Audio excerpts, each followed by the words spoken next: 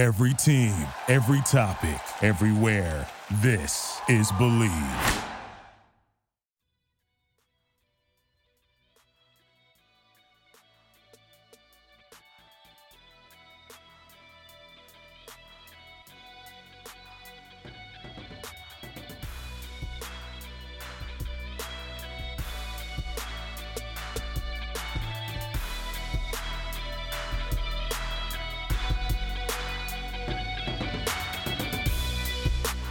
Hey, what's going on, everybody? Welcome back to Believe in the Jaguars right here on the Believe Podcast Network. My name is Phil Smith, a.k.a. Phil the Filipino, and of course, joining me here is my co-host, James Johnson, the managing editor of the Jaguars Wire. Jay, good to be back here with you for another episode, another jam-packed episode. We have some really interesting topics to discuss here this week. So, yeah, it's good to see you, and how are you doing this week?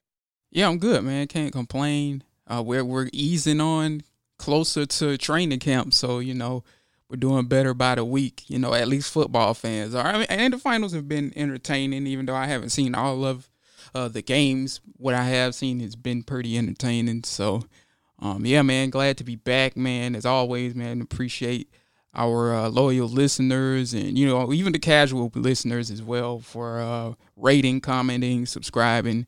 And, all of the above. So, yeah, glad to be back, man, and got another rather interesting episode that just kind of popped up out of the blue for us in terms of what we'll be talking about.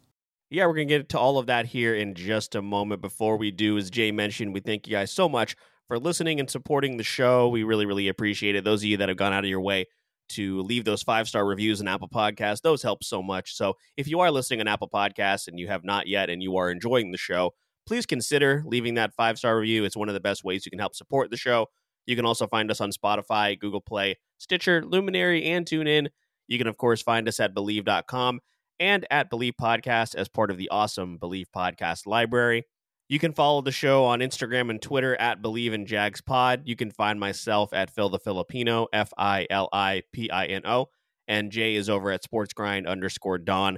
And, of course, make sure you keep up with the Jaguars, wire.usatoday.com to keep up with all of your Jacksonville Jaguars news. And then last but not least, we have to thank this week's sponsor, of course, BetOnline. July is underway and a great month for sports. If you're into sports betting, BetOnline is where you can find it. From the NBA and hockey playoffs to baseball's marquee matchups, including prop bets and features, BetOnline has all the latest odds, news, and information for all your online sports betting needs. Visit the website today or use your mobile device to join and receive your 50% welcome bonus on your first deposit. So before the next tip-off, face-off, or pitch, head on over to BetOnline and start playing today. BetOnline, your online sportsbook experts. And Jay, you alluded to it there just a moment ago as far as the NBA Finals. I mean, we're just now coming off of Game 4. We're recording here on a Thursday evening. And, man, I don't know if you saw, even if you didn't get to watch that game, I know you saw that Giannis block. But, I mean, I don't even know how many athletes in the world that could pull off what Giannis did last night. It was insane. Yeah, I missed yesterday's game, but I looked at his stats. I also saw the highlights. I've seen the block, but I've only seen it in, I don't know if you've seen that viral tweet that's going around where it's in, super slow motion.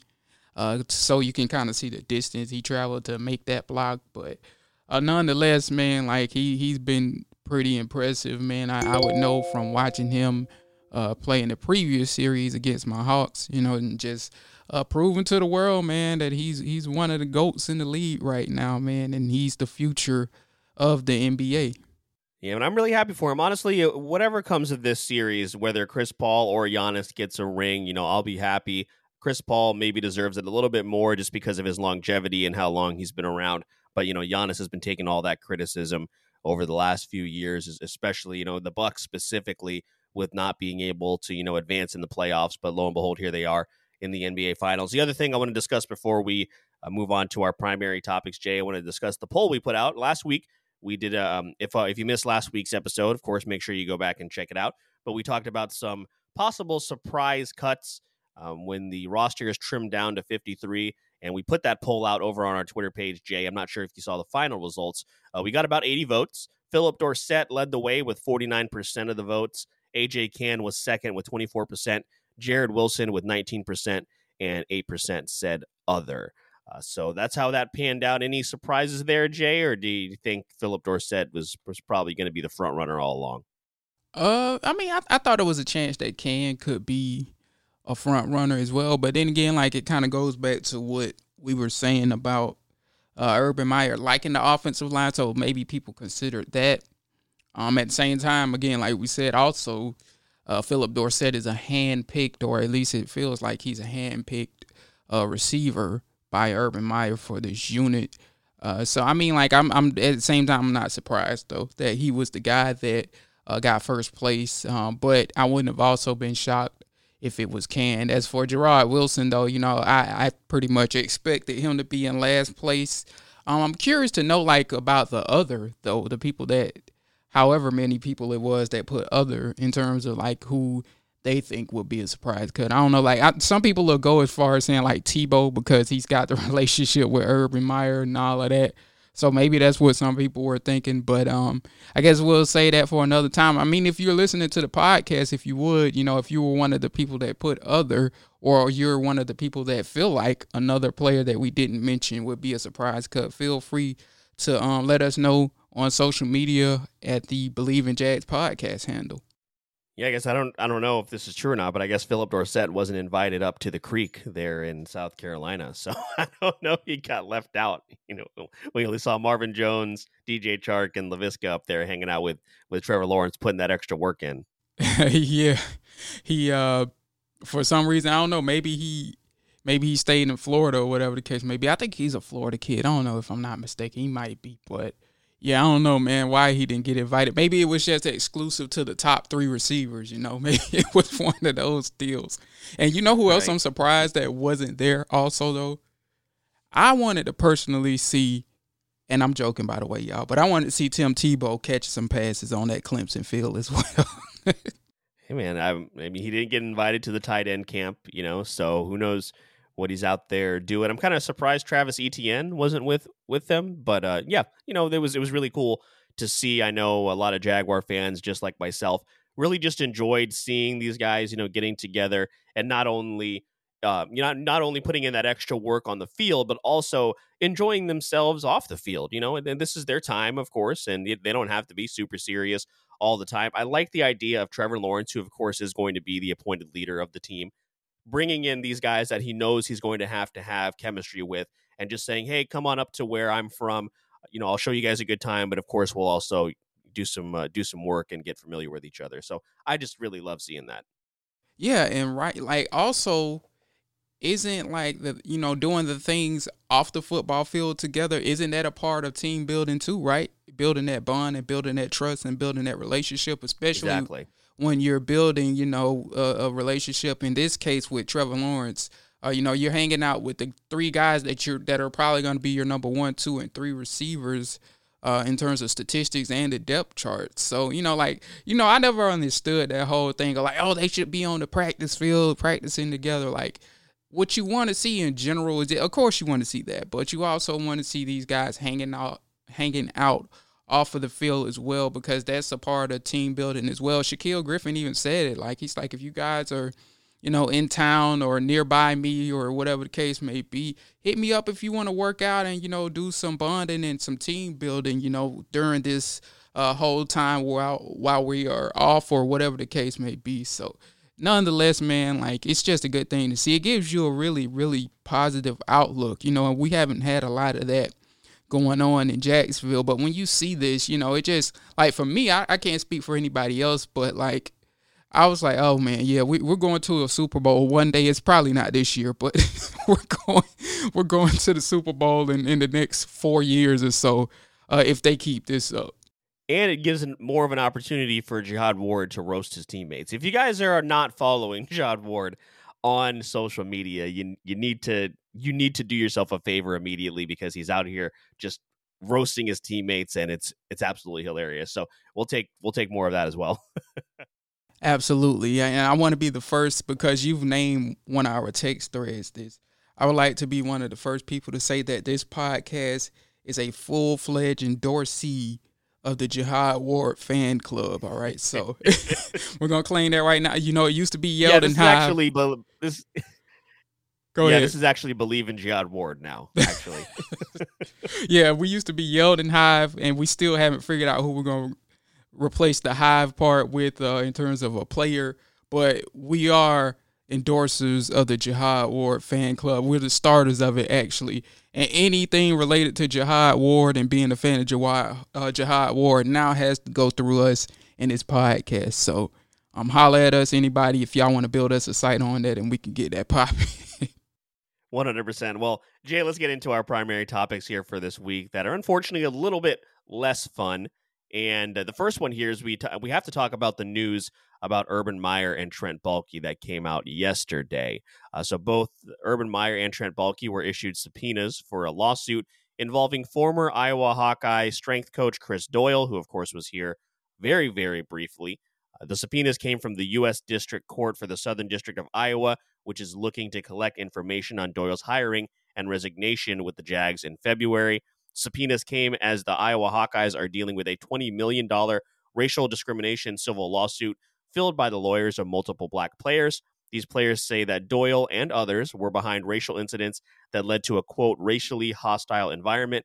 Of course, when Doyle was hired, there was a ton of backlash, not only here, locally, Jay, but also in mainstream media. The Jaguars did issue a statement through their public relations department stating that their brief employment of Doyle, which was in February, had nothing to do with the Iowa lawsuit. It said, quote, "We will respect and will cooperate with the legal process as required. However, the Jaguars have no information that would be relevant to the lawsuit between student athletes and the University of Iowa." Now, of course, Doyle's hiring was announced on February 10th, and then 2 days later on the 12th, he had resigned. I remember that day still very vaguely, Jay, because, of course, it's the beginning of February, not a whole lot going on, and we get an email from the Jacksonville Jaguars at like midnight. It was an interesting time. So when this news came up here, Jay, we were a little bit confused, of course, because he wasn't really here long enough to make that much of an impact at all, at least specifically in our locker room. So, we definitely support these players in this fight that they're going to be going through. But, what do you think that they're going to be looking for in terms of when they speak to Urban Meyer and Trent Baalke? That's the question I've been trying to figure out in terms of, like, what are they getting at here? I don't know if, because, look, admittedly, we're not legal experts. Maybe we should get somebody on who is of that field, some Mike Florio type, that's been in the legal field before. But I guess, just how I gather it and read it, and I could be wrong, is, they are looking for, and like you said, Phil, when you were reading it off, he wasn't here that long, but maybe they're looking for any racial related incidents that might have happened with the Jaguars that they could use as evidence towards the Iowa case, maybe. But he wasn't here long enough, so I don't know, what's the point in that? And maybe that's what the Jaguars are saying in their statement, we don't have anything relevant that could help that case in terms of evidence or whatever the case may be. So, for me, that's how I gather it personally. If it's somebody out there that's listening, that's on the legal side of things that can maybe explain it even more, feel free to let us know, again, on our podcast handle, in the comments, whatever the case may be. But for me, and I don't know about you, Phil, but that's kind of what I see this as. And if that's the case, I don't think the Jaguars could help that case all that much. And like you said, yeah, while we do definitely support what those young men are trying to do over there with that case and what happened with them. I think it was 7 to 8 players, if I'm not mistaken. And fighting that battle to get justice. So that being said, man, I hope that they get their due, whatever that is. I think you said $20 million was the lawsuit. But I just don't know that any evidence is going to come from the Jags end. Yeah, and it's just a story that you just want to go away, right? We talked about this last week when we were discussing Urban Meyer's fines along with the team's fines. And it's just a story you don't really want to talk about anymore. But of course, now with this coming up, here we are. And, honestly, it feels kind of like this is what you get when I'm talking about talking to Urban Meyer here in this situation. This is what you get when you don't do your due diligence or claim to be unaware of anything in terms of Chris Doyle's past. This is what happens, and now you're finding yourself, both him and Trent Baalke, now you're finding yourselves in a situation that even though you may not think it has anything to do with you, you put yourself in the line of sight when it comes to this story and this particular person in terms of, any atrocities he may have committed in the past. So I don't necessarily feel bad for either one of them, but I'm also, I'm also just curious as to why they were brought in, since he was barely here for a cup of coffee, like you said. Yeah, as we said, man, like that whole situation was one that was despicable, when we were reading about it. And, the fact that they even, that Urban Meyer even brought him in. And I know he's this guy that he just wants to bring in anybody that can help win regardless of their past. And that don't even apply just for Chris Doyle, like it wouldn't be surprising to see him bringing in somebody who has a criminal past, whatever the case may be. But as long as Urban Meyer think you can help him win, he'll try and bring you in. And that, what I'm saying, that was always the issue. That was one of the things we were pointing out as well before we even got Urban Meyer and we were looking towards getting him. That was one of the things we pointed out. And like you said, like I don't even feel sorry for him because this is just kind of what comes with it. But at the same time, like with Trent Baalke, again, like I was saying in the podcast in the past, yeah, he's the GM, but if Shad Khan's telling us that this is a coach-centric team, like I can't help but wonder, like, how much of this was Baalke's doing? Like, even if Baalke said no, he didn't have a choice because Urban Meyer is really the head honcho, you know what I'm saying? Like, in terms of that. So, I mean, like, really, to me, like, it more so falls on Urban Meyer. I don't know if Trent Baalke spoke up and said, like, hey, this is something that we definitely shouldn't do or whatever the case may be. But, yeah, this one for me, like, a bulk of it for sure fall. And Shad Khan, too, because it's his team as well, and he can always tell Urban Meyer, no, we're not doing that. But, yeah, like, I feel like it's mostly Urban in this situation. And, like, this is just what's going to come with the territory, as we said last week. I'm not going to be surprised if in the middle of the season something else pops up, from Urban Meyer's past. Like, that's just what we're going to have to condition ourselves to be, just kind of expecting the unexpected at random moments with, when you deal with a coach that has his past. And again, this is going to, cause a lot of stir because Urban Meyer is so new here. And of course, with it being his first NFL job and, of course, because of his checkered past. So here we are. This is what some fans at least wanted. And again, I feel like it's getting to the point now where we're saying this almost every time something comes up with Urban. Is like, this is what you get when you bring in a high profile coach with the type of past that Urban Meyer has. So you either take it or you leave it. Who knows what will happen? Who maybe will be in a position where Urban, will just get burnt out again. And after, who knows what else is going to happen? Like you said this year, Jay, I'm sure we're not done talking about controversial things when it comes to Urban Meyer. And maybe he'll learn pretty quick that it's not necessarily as easy to sweep under the rug or run away from in the NFL. Who knows what will happen? Of course, we know he's going to be tied to the success of not only the team, but specifically Trevor Lawrence, and hoping that, all this stuff kind of just goes away. But it does seem to be piling up one thing after another. I do also think that it doesn't help, Jay, that we are in the off season and there's not really a whole lot going on, as opposed to if this were to happen during the regular season, we would have a game to prepare for or a game to look forward to. So it's obviously amplified about that because of that. Am I correct? Yeah, exactly. And also, like, we've got this beef going on with Jets Twitter, right?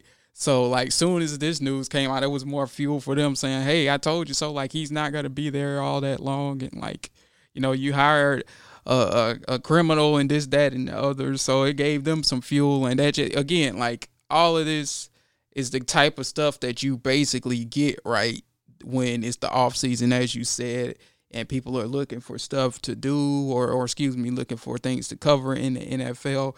But, things are about to ramp up, thankfully, and get busier for us. And as you said, hopefully these kind of things are just like, hopefully, we always say hopefully, but you never know with Urban Meyer. Hopefully these type things are over with, and hopefully this situation as well too, with the subpoenas get taken care of as well, because I think they were supposed to respond or answer to the subpoena by like the 12th of this month or the 10th of this month or something like that. So I don't know what happened after that point. I don't know like why is the story now if we're past the deadline for it, but I guess time will tell what comes of that situation. Yeah, and of course, we will continue to monitor that over on the Jaguars Wire and, of course, over on Twitter. So make sure you follow all of our social media, and we'll make sure to keep you up to date with any new developments. But, Jay, let's get into our primary story here this week, and that is in regards to former Jacksonville Jaguar Jalen Ramsey. Maybe you guys have heard of him. He was here for a little bit.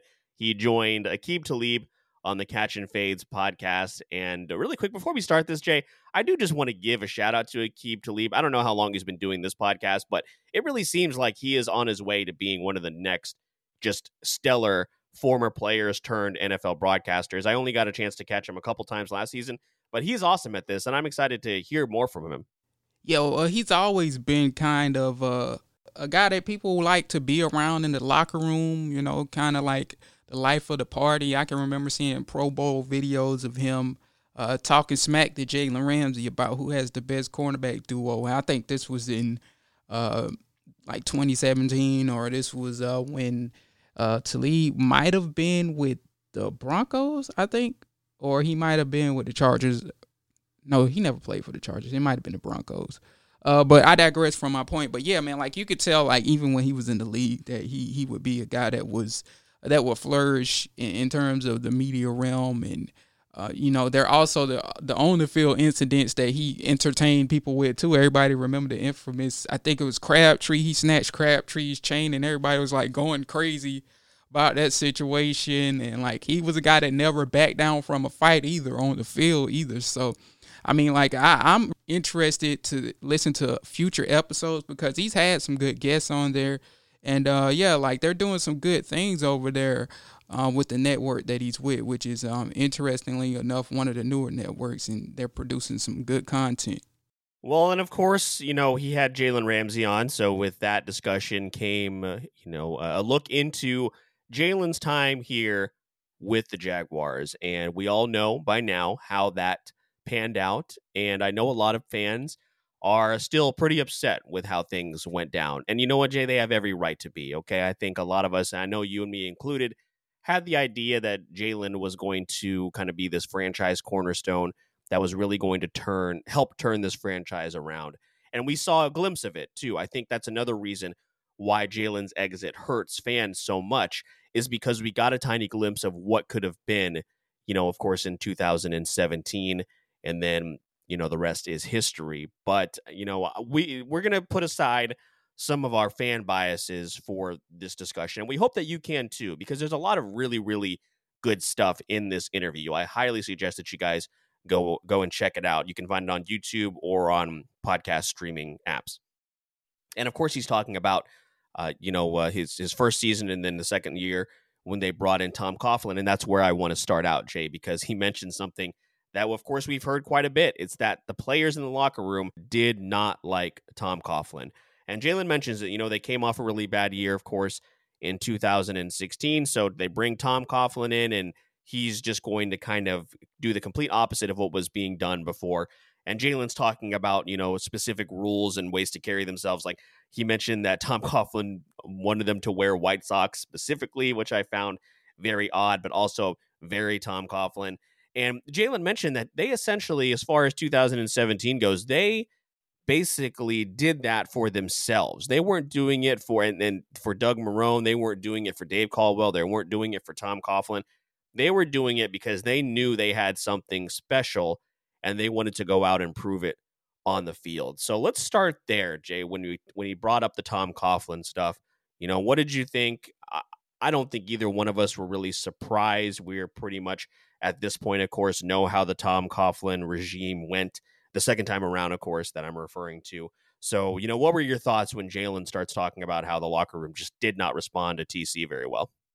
Yeah, man. Well, for one, and I can recall, I think T-Wig talked about this on like last year or year before on his podcast, and he was speaking on like how it felt like the military-like setting, which Jalen Ramsey was alluding to here, the military-like setting that Tom Coughlin built, which is unnecessary and kind of felt like For the most part was kind of for show, or maybe you're just trying to force your will on players.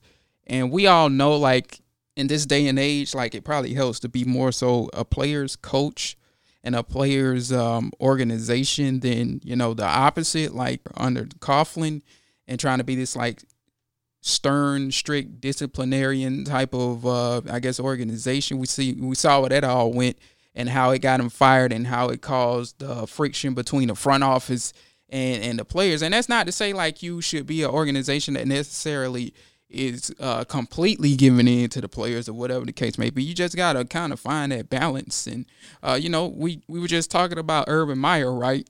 And, all of the scandals and stuff that he comes with. Well, the good part about getting a guy like Urban Meyer, and this is what helps him, and this is why he could be very successful in the NFL, he's kind of mastered that psychology part of it. It's like, hey, yeah, we are going to work. Me and you talked about this last week. We're going to work you guys hard. And, things aren't going to be necessarily easy in spring camp and summer and what have you, and OTAs, mini camp and training camp. It's not going to necessarily be easy. But at the same time, we are going to give you guys everything you need. All of the facilities you need, that's coming in a year or two. For now, Urban Meyer has brought all of the things they need in terms of medical attention and, whatever the case may be, cryogenic chambers, whatever they need. He's brought that to the facility. Miles Jack has talked about this. This is something Josh Allen has talked about and others have talked about. And that caused a upbeat, that brings about a upbeat organization, which we see in practice. These guys are working hard. Joe Cullen's over there telling Taven Bryan he's playing patty cake with the with the dummy machines or whatever the case may be, right? But these guys still have smiles on their faces. They're still working hard at the same time, and they're still enjoying what they do. And at the end of the day, after practice is over, they don't have to go to some foreign facility or facility outside of TIAA Bankfield or in another city, whatever the case may be. Urban Meyer has, for the most part, brought that to them. And, that's one part that I think I don't take for granted in terms of getting to Urban Meyer. Like, he has his flaws and stuff, but that's one thing that he does bring to the table that I think can really get the organization going in the right direction. But, yeah, all of that military discipline and all of that stern stuff and the stuff with the socks and all of that, like Jalen and like kind of T-Wig was talking about on his podcast, all of that stuff felt extra and unnecessary. Like, why? Like Jalen said, this was literally one of his quotes. What does it matter what color socks I'm wearing? Why can't, they wear this color visor, or they can't wear arm sleeves or armbands or all of that? Like, I mean, like, personally, if anything, it kind of helps, like, to just kind of let players do their own thing in terms of how they want to dress on the field. And I mean, we've always had this saying, at least, when I used to play in high school, you look good, you play good. It was the old Deion Sanders saying, right? I mean, you go out there feeling like $1 million, you might play like $1 million. But I guess that's neither here or neither there. But that just really proves the point and really shows that Tom Coughlin is not really suited for the modern day NFL. And if you look at all of the teams that have had success around the league and are having success or even ascending and getting to the point where they could have success, they weren't organizations built around that military-like model. Yeah, and again, this isn't necessarily bringing anything super new to light, right? We didn't have maybe some of these specifics, but we always wondered, hey, is this really Doug Marrone's team, or is Tom Coughlin really going to have, the final word on everything, even when it comes to some of the stuff on the field? I find it interesting, and Jalen actually used these words too. He compared it to his time there at Florida State when they had an absolutely stellar team. So, Jay, can you speak on that a little bit? And I know this is going to be a little bit hard to talk about for Jaguar fans because we could feel it, the fans could feel it, and even the team could feel that they had something special. So, looking back on it now, even though they had that dysfunction, as a former player, do you kind of know and have a feeling when, hey, we got something special here, we can do some things, and then for that just to not pan out, even though they had the talent in place? Yeah, I think that hurt a lot to know what they had and the talent in place, and like how it just went down the drain so quickly at that. And in terms of the success that they were able to have in 2017, like you said, that is remarkable that they were able to put aside the differences with the front office and kind of just, I guess you could say kind of wall the front office off and focus on doing what needed to be done on the field. Because typically, you don't see organizations having the wherewithal to do that. And I mean, eventually it caught up, like they weren't going to be able to function like that forever. They weren't going to be able to function in a situation where there was no good relationship with the front office, because what you get is, while you are performing on the field and doing what needs to be done on the field and having success on the field, you get to a point where the front office isn't rewarding you for that. And we saw a little bit of that. Like Dave Caldwell, who, I've praised for some of his draft selections. And this is, part of the reason why he's fired. And, I'm not mad that he's fired, but he was never able to hold on to the talent that he drafted. And we'll kind of get into that later with another story. But that being said, like, of organizations simply can't function like that for too long. It worked for 1 year. But it all starts at the top, at ownership. They brought Tom Coughlin into this situation. They were the first to blame. And then the front office get their share of blame too for not, as I said, not having the best relationships with the players. You can't function that way.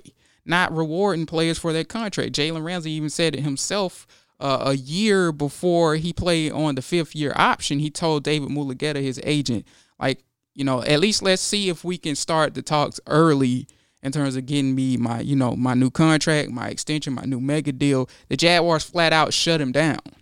Meanwhile, it doesn't help that meanwhile you go out there and you pay Nick Foles a $70 million, $80 million contract, whatever it was, and he goes out there and looks like complete crap. That doesn't sit well with players, and that, that's why this thing all eventually crumbled or whatever the case may be.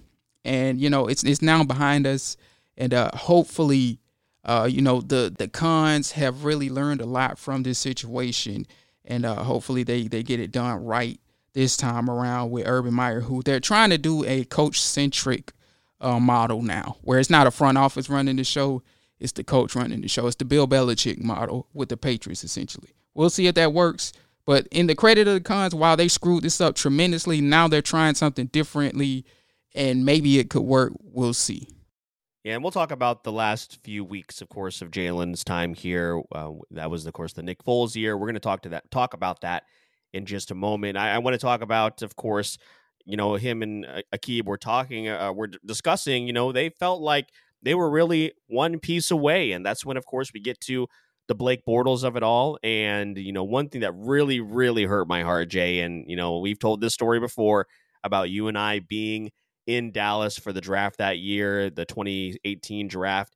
And, the Jaguars pick comes up, and Lamar Jackson is, of course, still on the board. And the Jaguars go with Taven Bryan, and just how disappointed we were. And, Jalen didn't even remember I don't know if it was on purpose or he was just being disrespectful, but he said they just selected a defensive lineman, which was cool. But, of course, at the time, they didn't necessarily need help on the D-line. He mentioned Saxonville specifically, of course. And the fact that even they were in the mindset of, hey, Lamar Jackson is there, that's all we need is to fulfill this quarterback position, and we have something special here, really just hurt my heart. Not only because, of course, we were huge advocates of bringing in Lamar Jackson, but of course, even the players know, and they were very aware of the limitations of Blake Bortles and how that might affect the success of the team. Yeah, well, first to answer what you said about, you don't know if he knew Taven Bryan. I think he did, because if you could recall in that draft, when Bryan was selected, Jalen Ramsey was in the green room. I guess he was visiting for like a teammate. It might have been Derwin James or a former teammate he was with, or whatever the case may be. But he went and shook Taven Bryan's hand. Oh, yeah, because that was the night. Yeah, that was the night where he was photographed with the Chargers hat on and everyone freaked out. Right. So, yeah. Now you're really bringing up some memories. But yeah, in terms of which is wild because he ended up in LA. right. Yeah, he actually did. But in terms of the other part that you mentioned, which the missed opportunity with Lamar Jackson, and we told, like you said, we told that story of me cussing out loud in the restaurant and you being upset as well, and then what have you. But like again, that just goes to show you, like, that's what happens when you have the wrong people at the top. Here you have an opportunity, and that's what always puzzled me about this situation. Here you have a opportunity. If you're Tom Coughlin and Dave Caldwell, and now looking at it in hindsight, I'm glad it didn't work out because we would have never been able to get Trevor Lawrence. But I look at it, this way, as if Dave Caldwell and Tom Coughlin had the opportunity to, admit a mistake that Blake Bortles was. And I don't necessarily know that Shad Khan would have been mad about it or would have looked at it funny or whatever the case may be. But I highly doubt Shad Khan would have been mad with them taking Lamar Jackson, especially getting him with that kind of value. But again, Tom Coughlin hung on to Blake Bortles, which is just the most ridiculous and baffling thing that's really happened in Jaguars history, especially when looking at how Tom Coughlin used to so-called be a offensive guru and somebody who wants a quarterback that's a natural thrower of the football. It just baffled me that they didn't get Lamar Jackson. At the same time, it didn't baffle me, and the reason it didn't baffle me is because I'll come out and say it, African-American quarterbacks, especially, ones that were athletic like Lamar Jackson, people critique them for their throwing ability. And I don't know if that's what was happening with the Jacksonville Jaguars, but if it is, shame on them, because look at Lamar Jackson now, and he's a nice threat as a thrower and a passer. Now, look, he's not perfect by any means, but look, he's getting his team to the playoffs routinely. And that could have been the Jacksonville Jaguars. But Blake Bortles, they had a chance. What I'm getting at here is they had a chance to move on from Blake Bortles and admit a mistake. And if they would have done that, they still could. Both of those people could still be here. And I'm glad they're not, because we got a new regime. We have Trevor Lawrence now, and I like the direction we're going now more so than then. But they could still be here. They could have had more than a good run in 2017 had they gotten Lamar Jackson. But that's what happens when you're stubborn and set in your own ways and so on and so forth. And, I think somebody put it out there that what they might have been trying to do is to get off of Malik Jackson's big-time contract by getting Taven Bryan.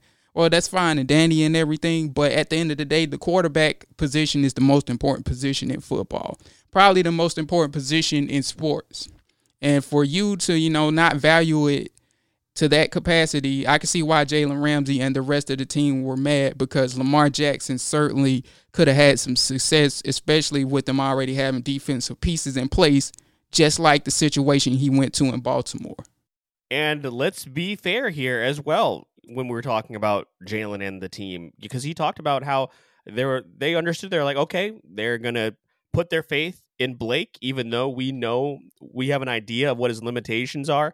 They're still talking about, at least this is what he's saying, they're talking about instilling confidence in him and saying that they believe in him and, all that. And we remember, of course, how 2018 started out. We got off to a great start, 4-0. You beat the Patriots, and then, of course, the wheels fall off. But give credit where credit is due as far as, and again, this is all coming from the source, which is Jalen Ramsey in this instance. But they're still saying, we're going to back you because you are our quarterback. But also that was the year, and they talked about it later in that specific segment, of they didn't do Blake any favors, of course, because he played like Blake, and they're pulling him out and they're bringing him back in.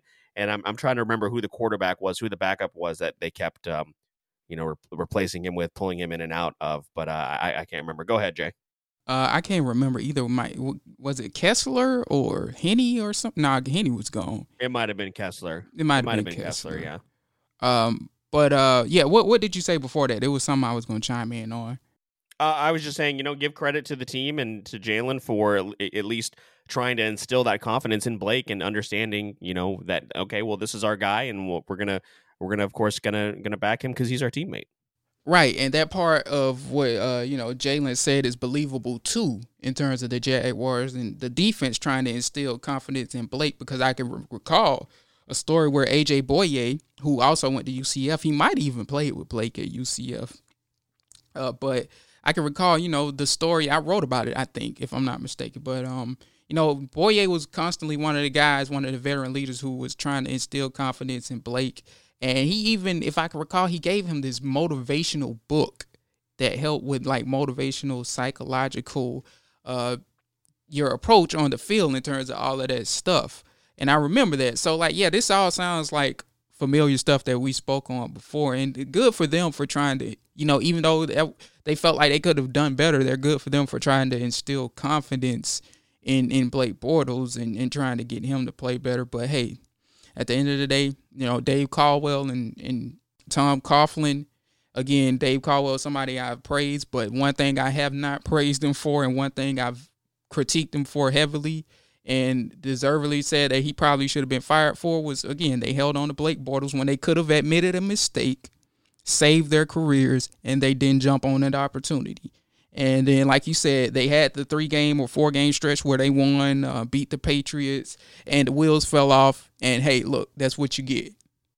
Exactly. So, we're not going to dwell on that time for longer than we need to, because, of course, we know how it went.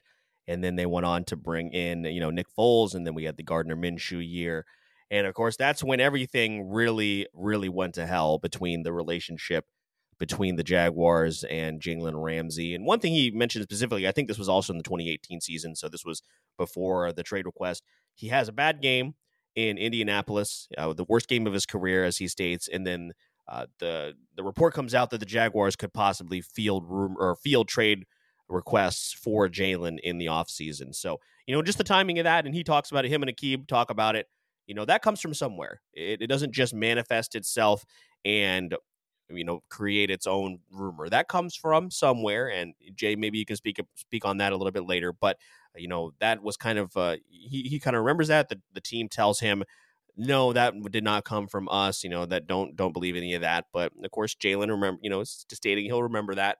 And then we go into 2019, and this is where things kind of start, begin to start falling apart. Now, we all remember the sideline incident there in Houston. One story that I had not heard is a story that he talked about how they were trying to decide whether or not to go for it and win the game or tie the game and go into overtime. And Jay, I remember this game very, very well, because I don't know how you felt at the time, but I definitely wanted them to just, go for the tie and try and win this thing in overtime. That's apparently how the defense felt as well. Of course, you have Gardner Minshew in his second ever game, first start of his NFL career.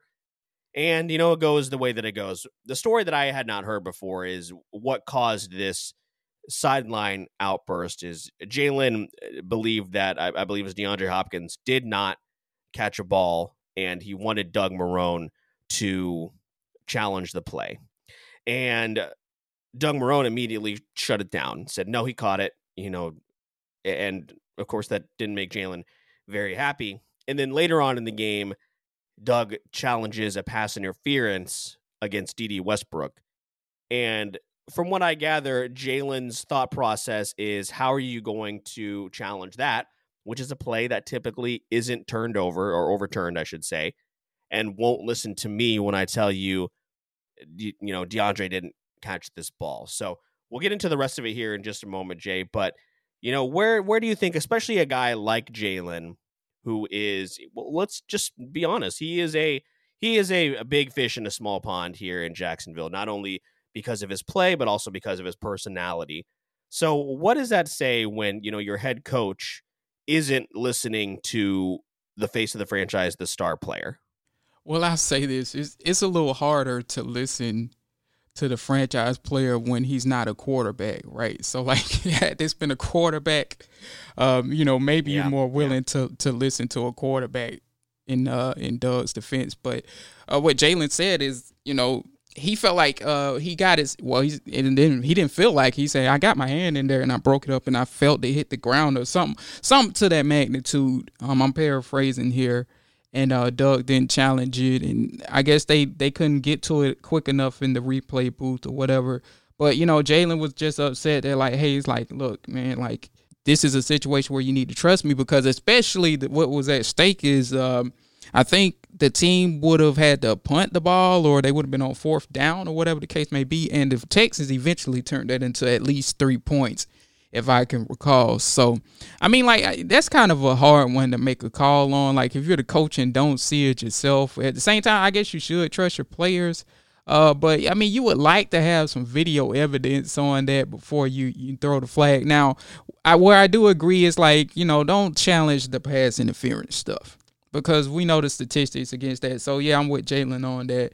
It's unlikely that's going to get overturned, if anything. So I guess his point was, like, of the two scenarios, you definitely should have at least challenged the scenario that I was referring to, where I told you I literally felt the ground, the ball hit the ground, or I knocked it out and it hit the ground, as opposed to something that's like got a 90% rate of not being overturned. And yeah, that could be frustrating when, it's already, I think what it was too, though, Phil, is it was already a snowball of things that had led up to that point. Even before that game, Jalen Ramsey couldn't get his contract, which is something he spoke on, and we've already talked about. Before that, Tom Coughlin, nobody liked him, and he was trying to enforce this military, like, school, like, setting. So, like, that, to me, like, what it probably boiled down to is more like it was a culmination of things that just kind of ticked Jalen off to that point. And then on top of that, I got a coach that doesn't trust me. So that didn't help as well. But, maybe if the atmosphere was better, that before that moment, then that moment where Doug Marrone didn't challenge Nuk Hopkins' catch, maybe it's not as intense and not that big of a deal if, it wasn't things leading up into that point that already had the team kind of ticked off and riled up. Yeah, and of course he has that, now infamous outbreak on the field with Doug Marrone. And, I'm trying to go back to that time here, Jay, and of course it wasn't the best time to be a fan. And somebody, and talking about me here specifically, someone who supported Jalen, who believed that he should be, treated with the respect that, at least a little bit more because of his status here in Jacksonville. I just talked about big fish, small pond kind of thing, and he mentions that in the show as well. I think he knew his worth, and good for any player that is, aware of that. But so here's what happened next. And this is, of course, all according to Jalen. Now, when you listen to it, you can leave it up for interpretation. You can believe him. You can choose to not believe him. That's not our job to convince you one way or the other. But after the game, they asked Jalen to come up to an office. And I believe, Jay, if I'm not, correct me if I'm wrong, he believed it was only going to be Tony and Shad Khan, correct? Correct, because it was Tony Khan that came up to Jalen after the game and said, we want to meet with you. And I'm not sure if Tony said me and my father want to meet with you, but he could have. But even if he didn't, it just looks like Jalen was led to believe it was just going to be the Khans.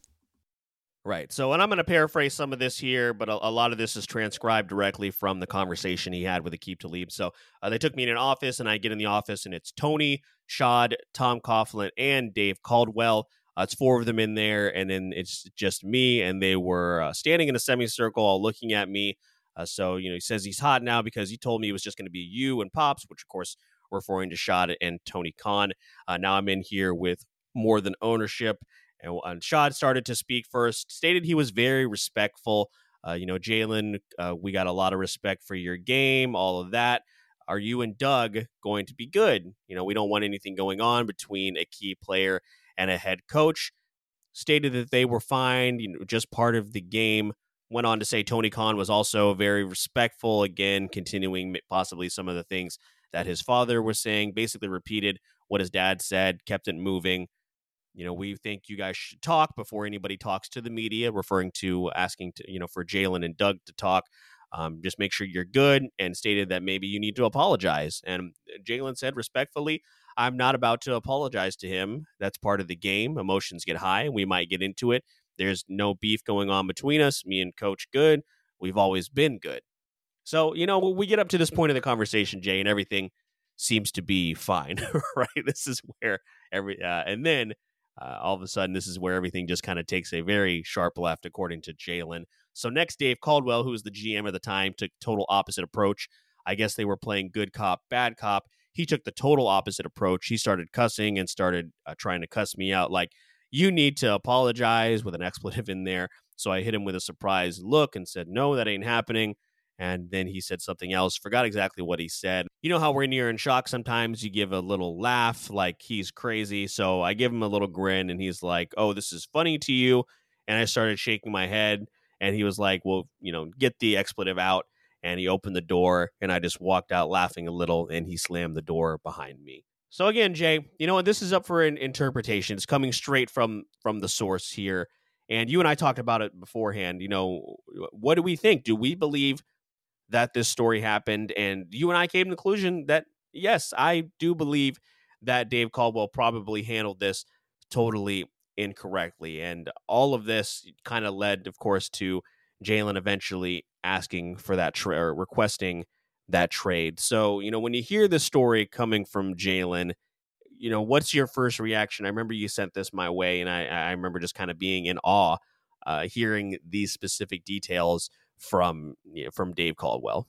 Yeah, we both were in awe because I was of the belief for the most part that Dave Caldwell, we don't see what's going on behind the scenes, but, I was of the belief that for the most part, or, as much as a GM is supposed to be, he was a professional.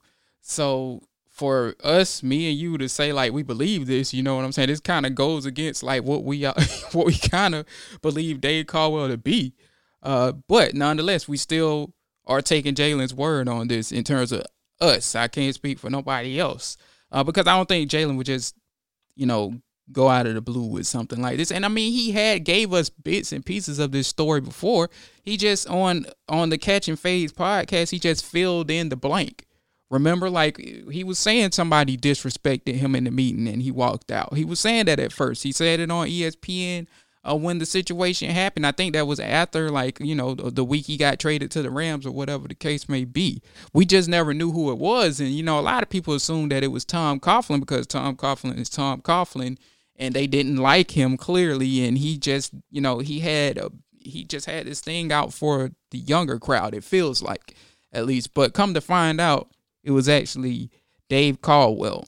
And if that's the case, man, like all the more why he should have been fired. And to be honest with you, if you're Tony Khan and Shad Khan and this indeed did happen and you see this, it makes you wonder why they didn't fire him sooner. Dave Caldwell went through a whole nother year with this team after that point and a half a year. Well, that was just week 2. So he went almost 2 years after that point with the team. But then again, maybe it was to the point where Shad Khan knew that Dave Caldwell was a lame duck and he was going to end up firing him anyway. So that might have been why he kept him until they got the salary cap right. But, like when you see stuff like this and your ownership, it kind of makes you wonder, like, why let that go and not, hold him accountable to some degree, not even necessarily fire him, but hold Dave Caldwell accountable to some degree. And it's another thing I want to say about this is like Dave Caldwell, when he got the job, and he still was relatively young to be a GM. When he got the job, he was probably one of the youngest GMs, if not the youngest GM in football. And you would think like a GM that young, you would think would be more catered towards the players, because he's around their age and that's just the newer model. That's the new school model as opposed to the old school model where we draft you guys and you guys basically follow our way. We follow our culture, whatever the case may be. You would think Dave Caldwell, being a younger GM, would be more of a meet me in the middle type of GM.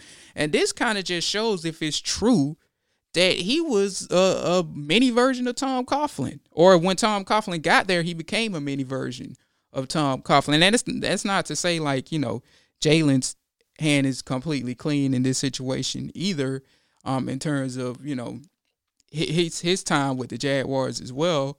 But, at the same time, like regardless, you can't talk to players like that if you Dave Caldwell, because, if Jalen, that gets out to the rest of the players, and even if it don't get out to the rest of the players and you talk to other players like that, you're not going to be able to build the franchise correctly, and that just kind of goes, that's just another thing to add on to them not taking care of players financially, and now you talk to them any kind of way. If this indeed did happen, of course this crumbled down. if that was all of this stuff was going down. So that being said, like, hopefully, you know what I'm saying, like, now, again, we're moving on from that point. You know, hopefully Balky is not that type of a guy. And, you know, Urban Meyer clearly is, and I don't think, at least from how the players have come off about him. So, you know, it looks like Shad Khan took in and soaked in that moment. And even though they didn't fire Dave Caldwell at that moment, they remembered that moment and were like, we're going the total opposite of him and Tom Coughlin whenever we rebuild this thing. And that's where we are now, where, you know, it's kind of a different setup, a way different setup, as the Khans could have probably very well been taking notes from that moment on. And again, if this is the account of, you know, what actually happened, I don't know that we'll ever get Dave Caldwell's side of the story. Who knows? But it's also very interesting timing because, you know, you're coming off the season of, you know, the disappointing season in 2018 after having that great run. You are now, just like you said, Jay, Jalen had requested some sort of, you know, at least extension talks. It doesn't happen. So they bring in Nick Foles. We're a week removed from Nick Foles getting hurt, you know, basically on his very first drive. And then you come out and you have a defense that's pretty upset because Doug Marrone went for 2 at the end of the game. And for him to react that way, for Dave to react this way is just totally baffling. You know, read the room. If you want to have a conversation, whether it be Jalen or any player, if you want to have a conversation about, hey, you can't talk to your coach like that, you can't do that in a public light, fine.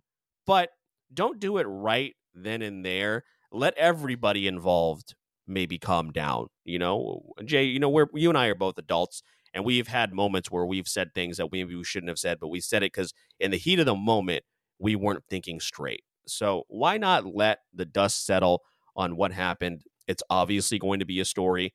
You know, there have already been the rumors, of course, that maybe they would consider trading Jalen, and then now this happens. So just the timing of it, and of course the way that it was handled, just completely wrong, and just continues to shed light on the dysfunction that was the Dave Caldwell, Doug Marrone, Tom Coughlin era. And you know, it kind of hurts a little bit. I really wish, I still to this day, and I don't know how many other fans feel this way, I still wish to this day that Jalen was still here. You know, and you know, we aside from some of the things, some of the off-field things that, you know, we won't get into right here, and maybe some of his attitude. Jay, I know you have famously talked about Jalen's attitude towards the media at some points, but it's still, just looking back at that team and looking back at the type of talent that Jalen is, it still hurts a little bit that he did not end up being a Jaguar, at least for most of his career. Yeah, well, it's funny you bring up the whole respect towards the media thing, too.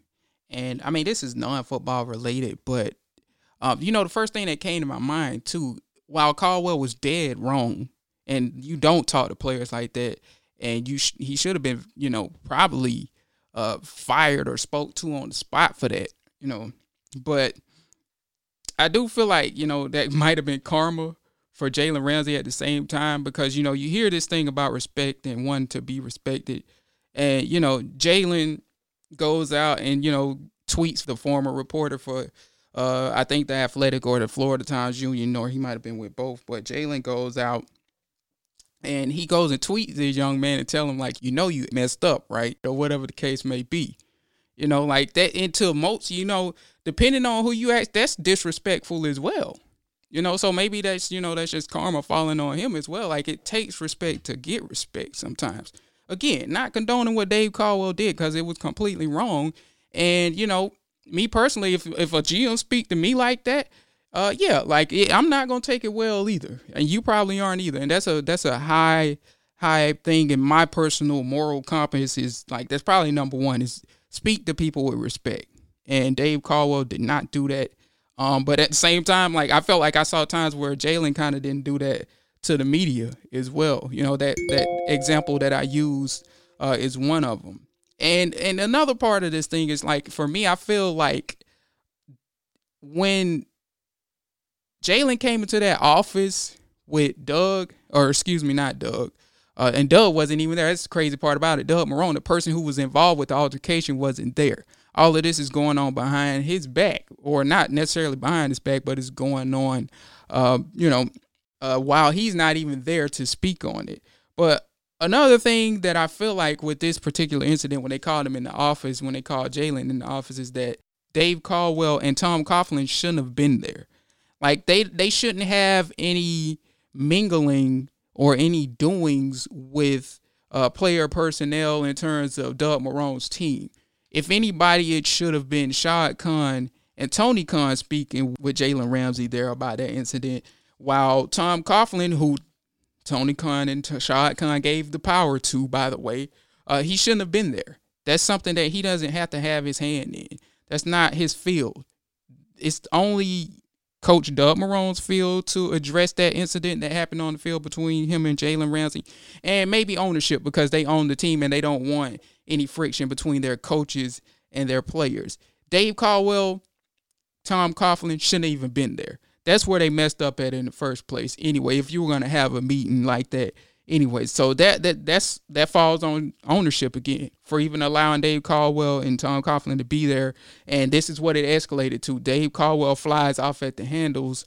Tom Coughlin, from what Jalen was saying, didn't say much or nothing. He kind of just stared Jalen down or whatever the case may be. He tried to intimidate him, according to Jalen at least. But you know, that's what happens when you let two people that shouldn't be in on these type of affairs in on those type of affairs. So again, it just makes you happy that we've moved on from that point, and maybe looking at it in hindsight again, maybe it's good that we lost Jalen Ramsey, because again, like I feel like if we have Jalen Ramsey on this team, we're probably not in position to get Trevor Lawrence. So it kind of worked out in the end.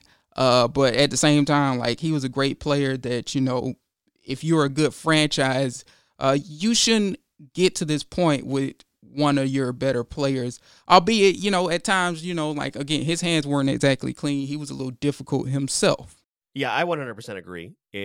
What purpose did, you know, having Dave and Tom in there serve? Because if you're entrusting and Doug Marrone, of course, to be in charge here and, you know, to handle things on the field level, then let them hash it out. Let them work it out. You know, it seemed like Tony and Shad went about it in a way that, you know, hey, we're just trying to make sure that we don't have to, you know, deal with this in the press here, you know, any more than we have to. Everybody saw it. Everyone's going to be talking about it. So yeah, I definitely agree. And again, this story is up for your interpretation. Did it happen exactly this way? Probably not.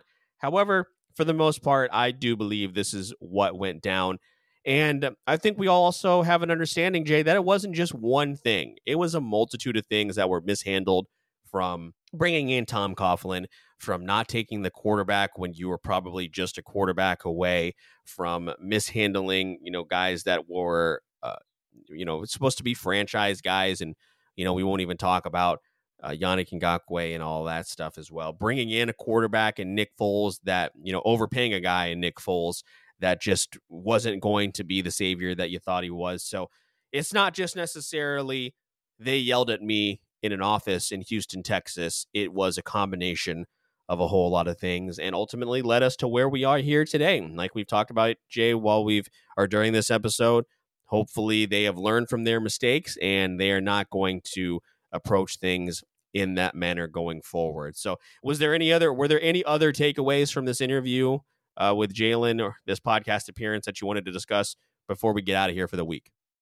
No, that was pretty much it, even though it was a lot to digest in that podcast. Surprisingly, like I was saying in the beginning of this podcast, I didn't necessarily go looking for that. I think somebody put it on the Jaguars hashtag or something like that, and I found it, and I was like, dude, this is premier content to discuss. You know, this is another podcast on our part that we could discuss, or articles, or whatever the case may be. So, yeah, I hope everybody enjoyed that episode. And like I said, soon enough, we'll be able to talk about people that's actually on the team now, because training camp is about to come up. And yeah, we can have more conversations about the present as opposed to the past. Absolutely. I know I'm looking forward to that. I know you're looking forward to that. And I know the listeners and the fans are looking forward to that. But again, I would definitely highly suggest listening to this episode with Jalen Ramsey, if anything, because Aqib Talib is great at what he does. And also, I just put up a poll over on our Twitter page. Jay, I'll just I don't want to get too far into it here. You can give me just a yes or no answer. I just put up a poll over on Twitter. Would you trade Trevor Lawrence for a Super Bowl in 2017? Yes or no, before we get out of here? No, because Trevor Lawrence is going to lead us to a Super Bowl. So no, he is the Super Bowl. Right. I also answered no, in case you guys were wondering. But right now, we've only got 6 votes because I just posted it like 5 minutes ago. But 2 people have said yes. So that'll be a conversation I guess we'll have maybe next week once the results for the for that poll come in. So Jay, again, that's pretty much a wrap on another great episode here. Always fun when these topics present themselves to have the discussions about this franchise that we love so much. They've heard us for decades now, for a couple decades now, but we just keep coming back to them like a bad relationship because we believe that eventually they will turn things around and be better for us, right? But anything else you want to let people know to look forward to here on the podcast or also over on the Jaguars Wire? Yeah, I think the good thing, by the way, Phil, the good thing about it is covering it from a journalism perspective. It helps turn some of the feelings off, but the day I don't cover the Jags as a journalist anymore, and I'm a fan again, I don't know if I'm going to exactly like that moment, unless they're winning, that makes it easier, of course. But yeah, in terms of what we got to look forward to, man, is, we just got articles that's just preparing people for training camp. Still haven't got those last rookies signed up except for Trevor Lawrence since ETN left. Tyson Campbell, that is, and also Walker Little will be looking for that news, which, again, we expect that to get done. That hardly ever do you see these situations linger aside from, I think it was, Joey Bosa like 5 years ago. But aside from that, you don't really see that happen in the modern CBA. And, we just do a lot of training camp previews, trying to work on some guests as well. Me and Phil have already put together our guest list for the season. Maybe we should probably do a preseason list as well to kind of make things more interesting. But we'll work on that in the meantime. And, glad to be a part of another good episode. Absolutely, folks. Well, that is where we will leave you for this week. Again, for those of you that have been listening for a while, thank you so much. We could not do this without you. If you're enjoying the show, please consider, and if you're enjoying the show and listening on Apple Podcasts, please consider leaving that 5-star review that we mentioned. You can also find us, again, on Spotify, Google Play, Stitcher, Luminary, and TuneIn. Also at Believe.com and at Believe Podcast as part of the amazing Believe Podcast library. Follow the show on Instagram and Twitter at Believe in Jags Pod. Find myself at Phil the Filipino, Filipino, and Jay is at sportsgrind_Don. This has been Believe in the Jaguars, presented by BetOnline. Don't forget to believe in the Jaguars, but also, and more importantly, believe in yourselves. We will see you next week, guys. Thank you for listening to Believe. You can show support to your host by subscribing to the show and giving us a 5-star rating on your preferred platform. Check us out at Believe.com and search for BLEAV on YouTube.